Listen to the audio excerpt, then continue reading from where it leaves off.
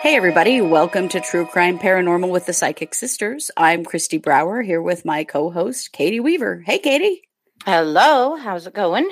It's going great. We are excited to be with you today. We were joking that the case that we're doing for this show has been waiting for a while.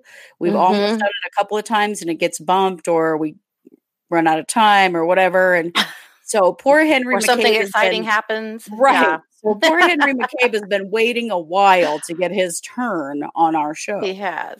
If the Vallow case would quit having weird shit happen. Right. Then we might actually get to do this case. They can't. And there's been more this week. But that'll be for next week to discuss. That'll be next week. Right now, it's really Henry McCabe's turn. But before we get started, we can't bump him again. We cannot. No, I'm quite sure we're both going to get contacted if we do. So at this point. So before we do that, let's do a little check-in. Katie, how are you? I am okay. We've had some really weird energy this week all over the map. Yeah. It's been really anxious, really up and down. And yeah, I think it's this human resonance more than anything. But yeah, I'm okay. I mean, I'm fine. There's nothing wrong. Just really feeling it. But, you know, I talked a little bit, I think last time we met, about being really sick of my flower beds and being really determined to do something with them. And by God, we did. So, oh, well, there you go. Problem solved. Rest assured, all is well in my world. Glad to hear it. Glad to hear it. So really, truly, I'm okay. But, you know, if you guys have been feeling, you know, some weird energetic shifts this week, that's pretty par for the course. This energy is, ugh. Yeah, it is. I've been all over the place too. I'm just in a good mood tonight because I'm finally getting my hair cut. So This is, you know, if you're listening to the show later on, we're still currently in the midst of the COVID-19 shutdowns, and hairdressers just opened this week in our area. And because I'm super high risk, I got very lucky that my hairdresser has agreed to cut my hair after hours in her salon. So I'm the only person in there. Yeah. Which I think is really sweet. And so I'm very excited. So after we record the show, I'm going to get a haircut because my hair is driving me nuts. So well, it looks great anyway, but I'm glad you're going to get it done. That makes you feel good. Yes, it does. I also got a massage today for the first time in 10 weeks. Yeah. I usually get a weekly massage. So if that tells you how pissed off I have been that I have had to go that long without one. So I'm doing all right. Things are good. Yeah. That sounds like a whole lot of good self-care. It is very good. Yeah. Okay. Now, Henry McCabe. Let's get Henry McCabe in the spotlight. This is Without further ado, this is the mysterious death of Henry McCabe. So this is one of our cold read shows. I'm going to present the case to Katie. She's going to give us a cold read on what happened with Henry McCabe. So she hasn't studied the case. She's just going to give us her cold read on what's gone on with him because this is still an unsolved death. I can't really call it a murder at this point. At least legally, it's not called a murder. It was called a drowning and deemed an accidental death. But there are a lot of weird things about it. So we're going to just jump right into it. So Henry McCabe lived in Mounds View, Minnesota. He was a Liberian man who emigrated to the United States when he was 14 due to a civil war in Liberia. Something I didn't know is that in Mounds View, Minnesota, there's quite a community of people from Liberia who live there. And he was a prominent man in his community, well-known, professional guy. He worked for the state. He was an auditor for the state. And so he was somebody that people knew well and, you know, and thought highly of. So this happened on September 7th, 2015. This was early in the morning, you know, 1, 2 a.m. Time frame. December 7th, 2015. September 7th. Oh, September. Good thing I said it. Okay. Yep. He had been out clubbing with some friends. His wife was out of town. She was in California visiting some friends. And so he was last seen by most people at a club called Pavlitsky's early Monday morning before the club closed. And he was with a sort of acquaintance of his. It kind of comes out that they weren't like super good friends, but they were hanging out that day and they'd gone to this club together. And his name was William Pappas Kennedy. I'm just going to call him Kennedy for the rest of the story, because that's how he's generally referred to in the news stories about this case. And how old was Henry? Henry was 32, I believe. I don't have it right in front of me, but if I recall correctly, he was 32. Okay. Okay. So he was clubbing with Kennedy. Mm-hmm. They had ridden to the club together. And so according to Kennedy, after they left this nightclub, Pavlitsky's, he dropped McCabe off in Fridley at the Super America gas station on 73rd Avenue. There are conflicting stories about why he dropped him off in the middle of the night at a gas station, but one of the main ones is that Henry was insisting that he drop him off. But again, all we have is what Kennedy says, because we don't actually know. Now, one of the things that's kind of dicey about this case is it turns out that that is not where Kennedy dropped McCabe off. He actually dropped him off at a Holiday gas station that was about 5 miles away. So it was kind of strange that it came off as the wrong gas station. There were questions about, was Kennedy inebriated? Were they using drugs? Why would he not remember which gas station it was? Seemed kind of weird. Yeah. So later that very early morning, so we're still talking like 2 a.m.-ish, Corrine McCabe, who's Henry's wife, who was in California at the time, gets what they call a pocket dial phone call from Henry. So it's not a, hey, how are you? It's me kind of call. It's just she answers the phone and she can hear noise happening. Like we've all had a pocket dial, right? Yeah. So on this call, Henry is heard screaming in distress, and he says that someone shot him. So while this phone call is going on, Corrine calls Tim Borber, and he's Henry's biological brother. And his voicemail picked up, but she like three-way called so that his voicemail picked up a pretty significant part of this phone call. Okay.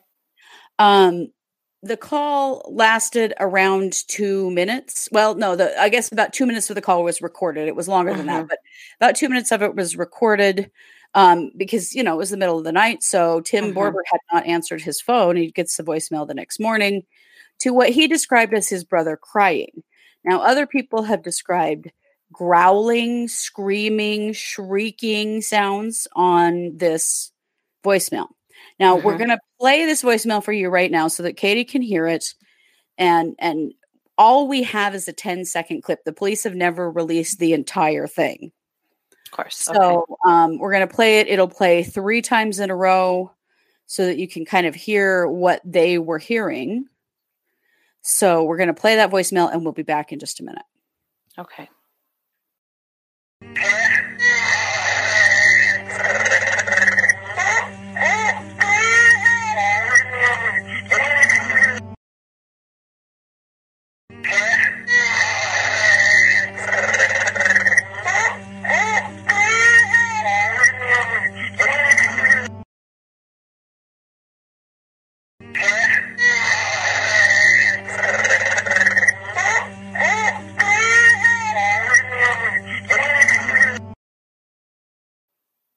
Okay. All I have to say is, whoa. Yeah, that is extremely unsettling. It doesn't even sound human, right? No. Like it sounds like a wild animal screaming. I mean, a person could sound like that if they were in major distress, but if you were just to hear that part with no context, I would think you wouldn't even realize it was a human being making those sounds. There was I read an article a few years ago about a woman that was attacked by a shark. She was a diver. Okay. And she was in full gear and she was recording. She was making a documentary and she was attacked by a shark. And later in the interview I listened to, they played her screams because it was recorded, right? Because she was recording. Oh, wow. And she said, going back later and listening to those, I didn't even know sounds like that could come out of a human being. She sounded like a wild animal.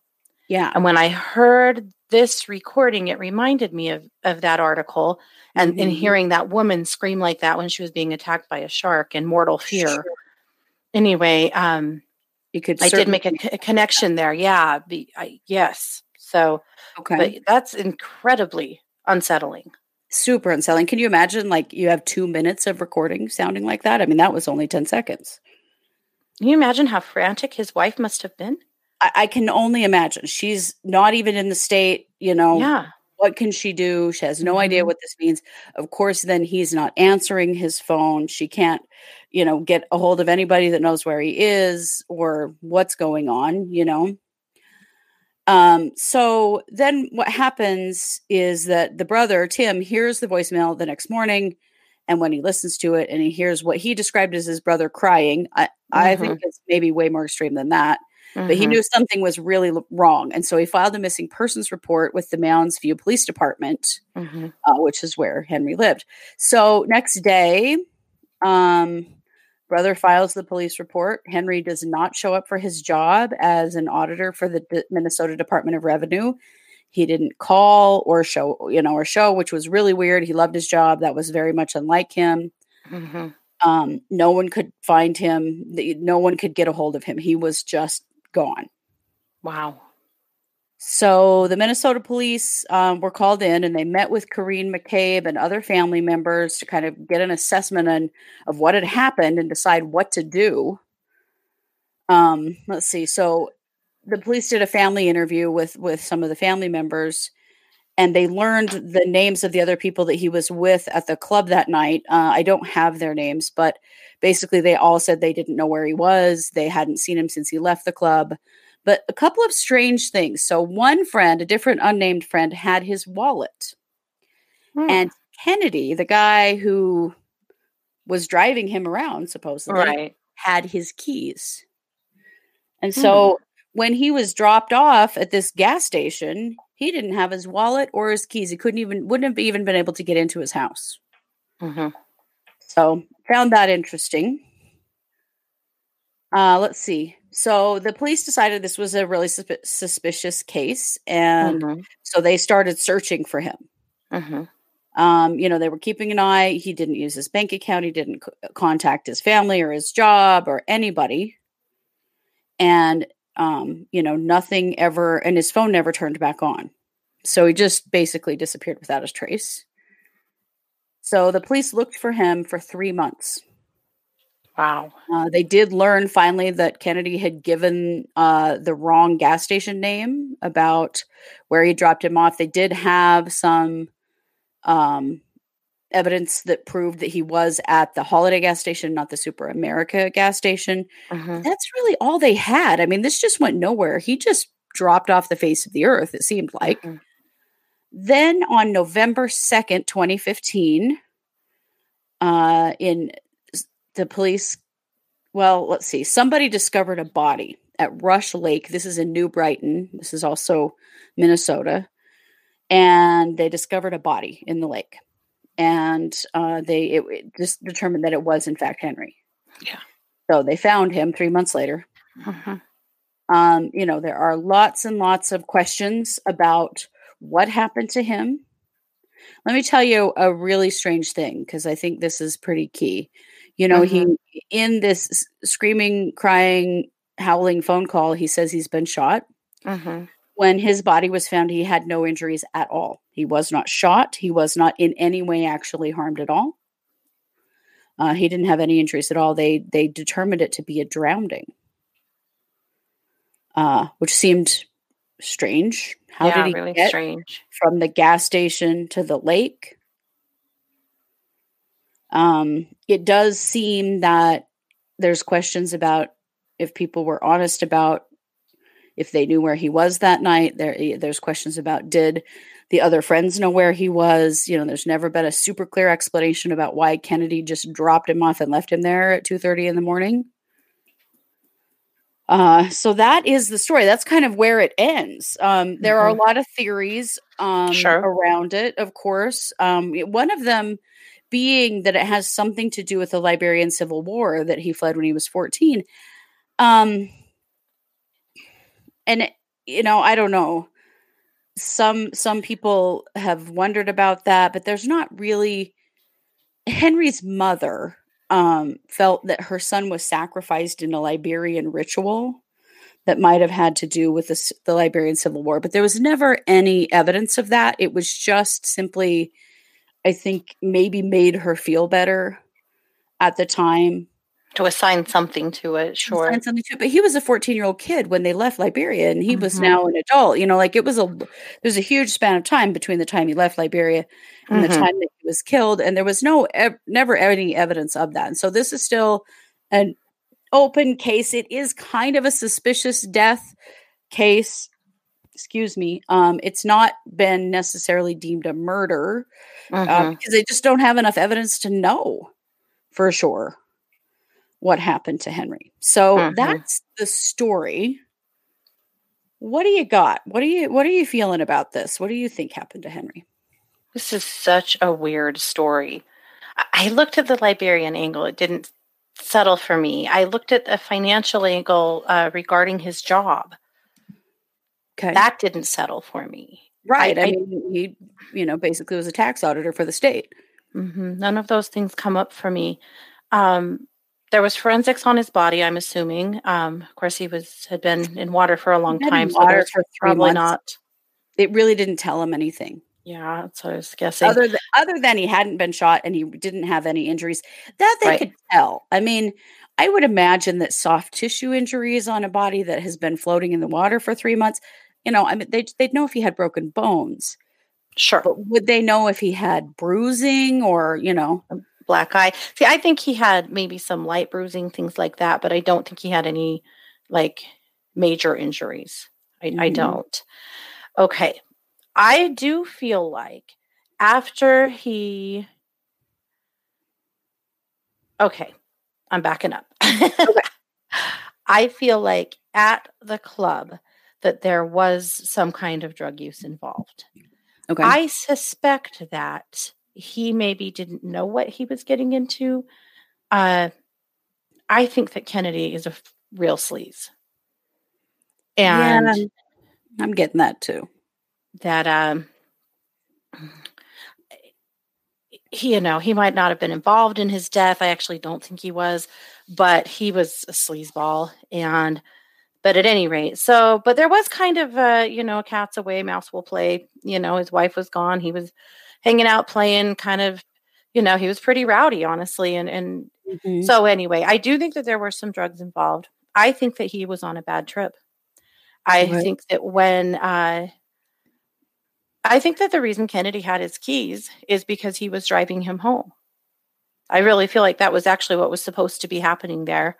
And that his friends at least didn't let him get in a car because, he obviously shouldn't have been.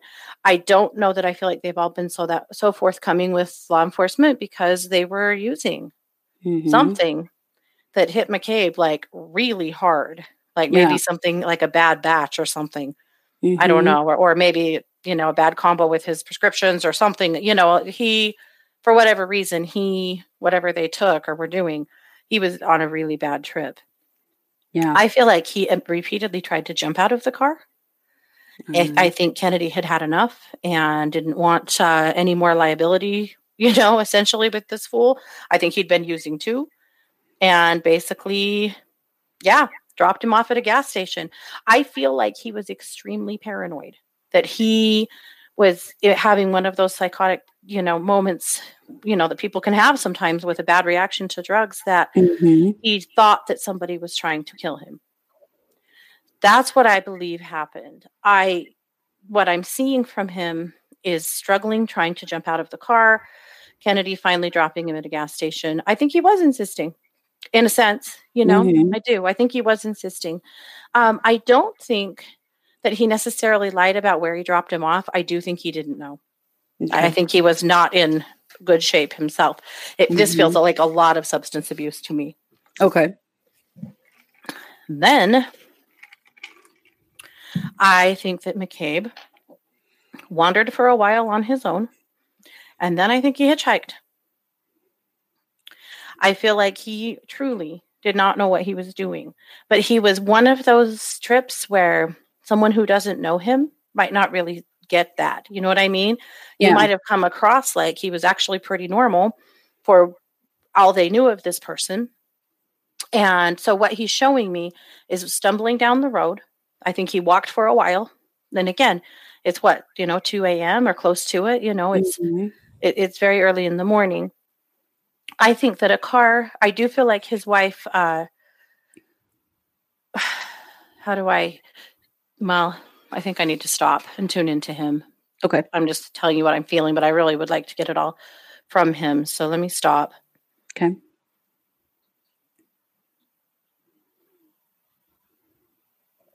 I have no idea what they used. I just keep hearing brown. Brown. Okay. Well, brown. It could be a drug reference. I mean, I think so. I just my drug skills are pretty low. Not so good. Brown. That's what he keeps telling me is brown. Okay.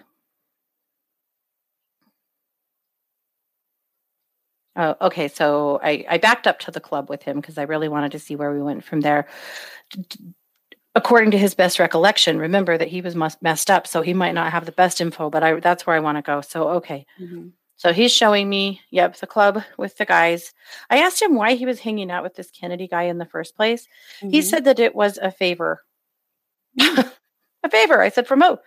He said a friend of his who needed this guy to basically out of his hair for a little while.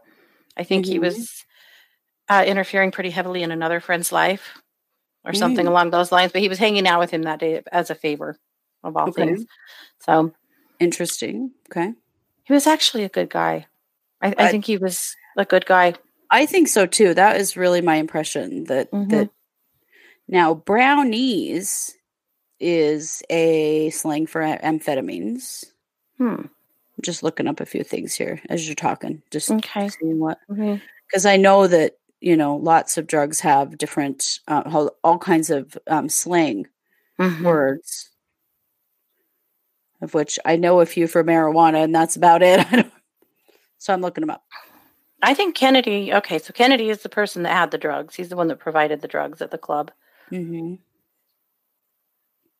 He says he hit me twice. Okay.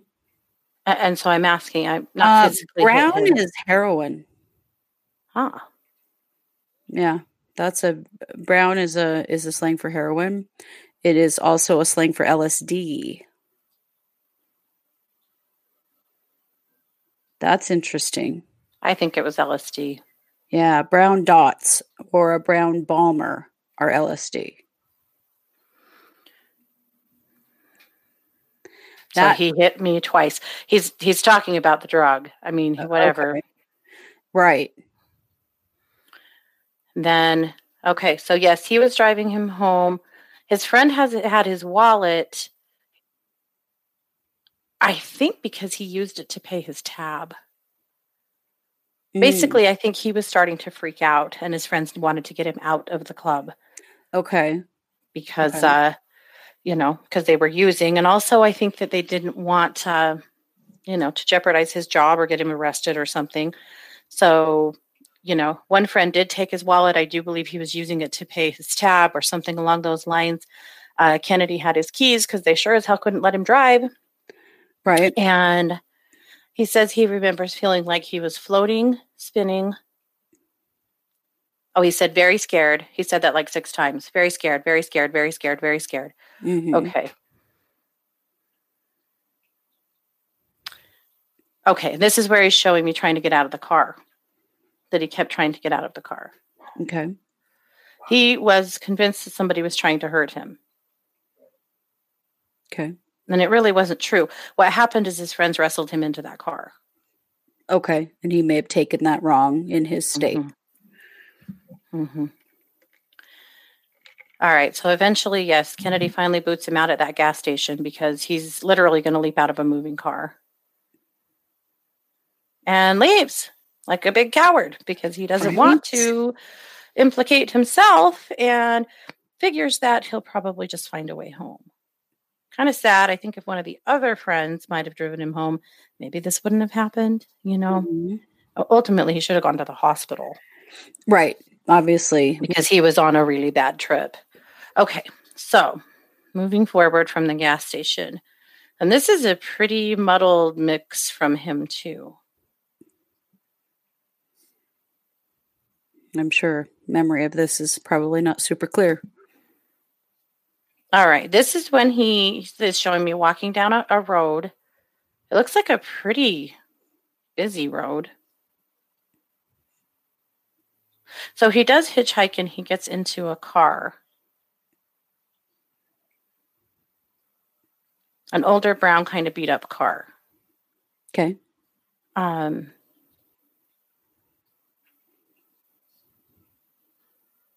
Basically, he just keeps saying to these people, I just got to get home. I just got to get home. And he's not really communicating well. He tells them he's got to get home. I believe they tell him where they're headed, and he says, okay, that's okay, that's okay. Weird that what he's showing me is everything he says he repeats like 6 times.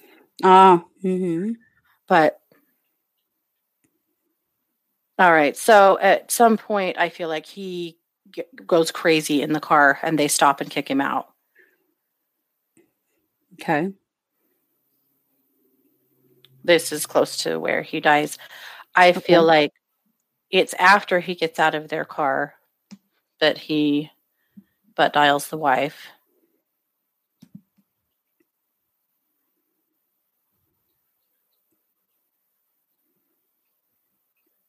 Because he's still kind of walking, running, frantic. He truly believes that someone's trying to kill him. I don't think anybody shot at him. I do wonder if the people in the car had a gun.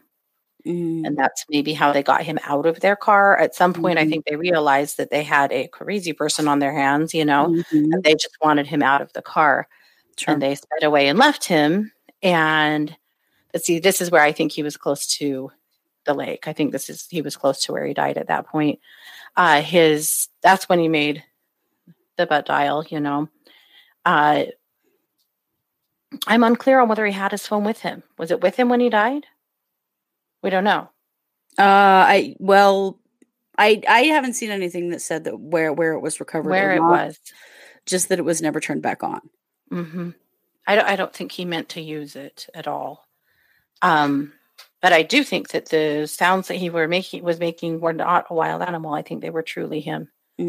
That was the level of freak out and distress that he was undergoing at the time. But, you know, remember too, he's now been way down the road in a car with strangers.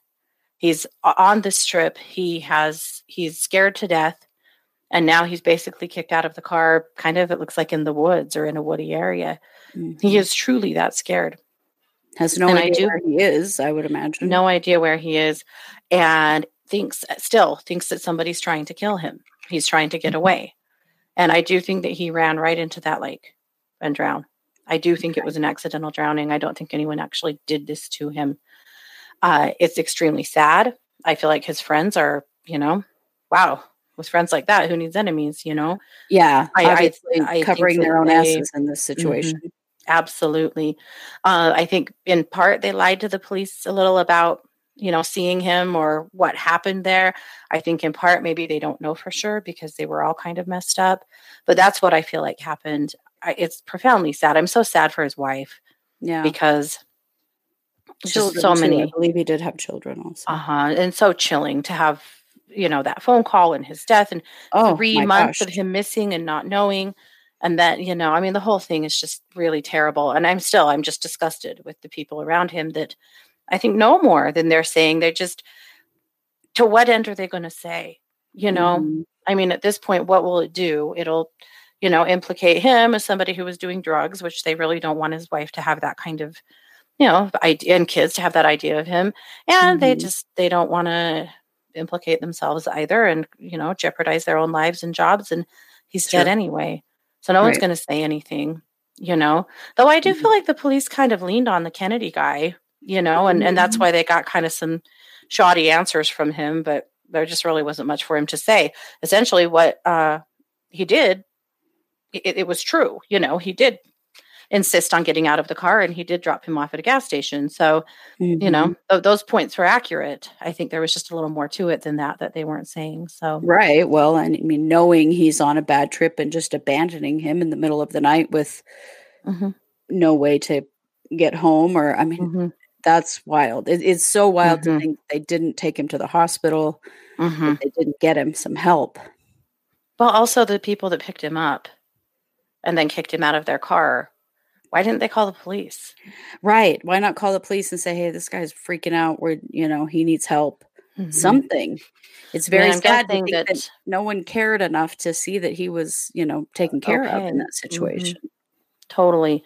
Well, I think he got really belligerent and scary in their car, and they made him get out. But anyway, and it kind of makes me wonder, what were they doing out in the middle of the night? What were they up to that they weren't willing to call the police and let them know that they'd had this person in their car and tossed him out in this place? But had they done that, maybe a deputy would have found him and he could have gotten medical care. Anyway, it's sad. It's really sad. But I actually don't think there was foul play. Yeah. For what it's worth. He doesn't seem to think there was foul play. So it's just a super, super sad, unfortunate situation. It is. And just, like you said, it's one of those situations where multiple people really let him down. Yeah. And it maybe didn't have to go down like this. Yeah. Yeah. Well, I think always in cases like this, we should take a lesson, that if you see somebody in a situation like that, you need to call the authorities, call 911, somebody, get that person some help. If you don't feel like you can help them safely, obviously people felt they couldn't help him safely. Just leave him alone in the dark, with no assistance. And because obviously it led to his demise, which is really unfortunate. It happens quite a bit with partying and with excessive drinking and with drug use. There was a case like 2 miles from my house just here a year or two ago where a guy, like late teens, he and his friends had been out partying. He'd parked his car in a parking lot of a closed business, and he was like passed out drunk, and they just drove back to where he'd left his car and put him in it. And the next day, people got to work, and there was a car in the parking lot that nobody could identify, and discovered a dead body in the back seat. And had those friends of his taken him to the hospital, instead of leaving him alone in his car like that, he probably would have lived.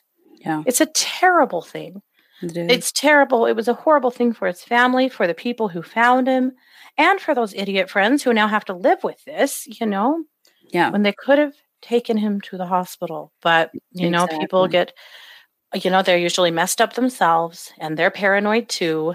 And they're worried about lots of things that are underage themselves. And they were. It was a bunch of underage kids that didn't want to get in trouble, didn't want to get kicked out of their college, so on and so forth. And this is what happened.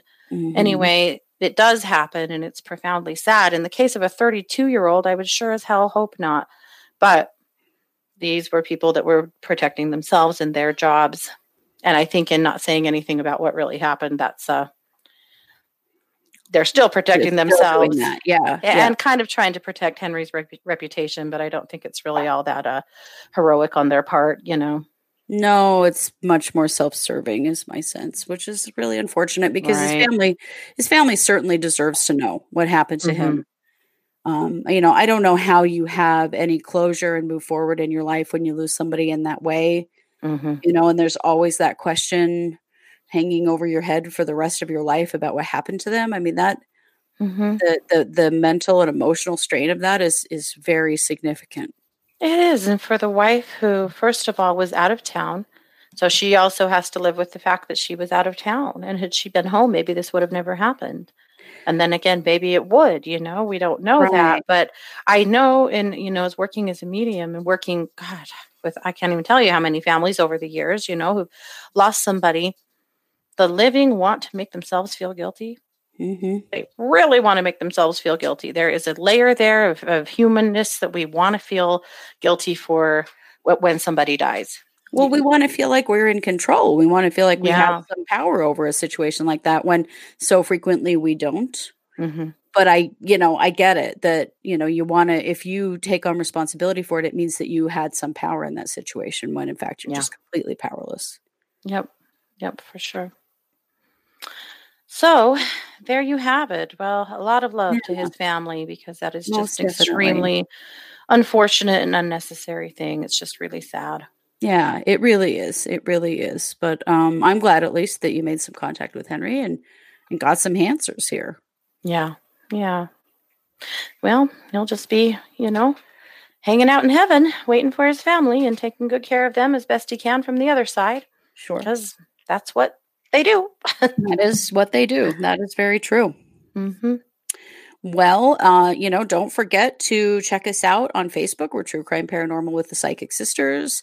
Of course, you might be watching this as a YouTube video, but if you're listening to it as a podcast, we have a video. We have a YouTube channel, so you can watch the shows if you want.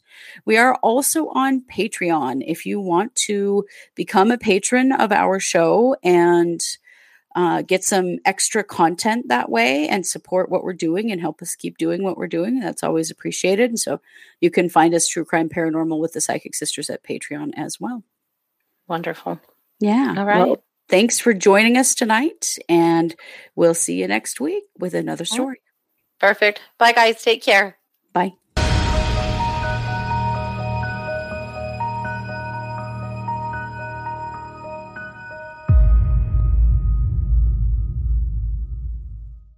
If you're enjoying this podcast, don't forget to like and subscribe on your favorite podcast platform.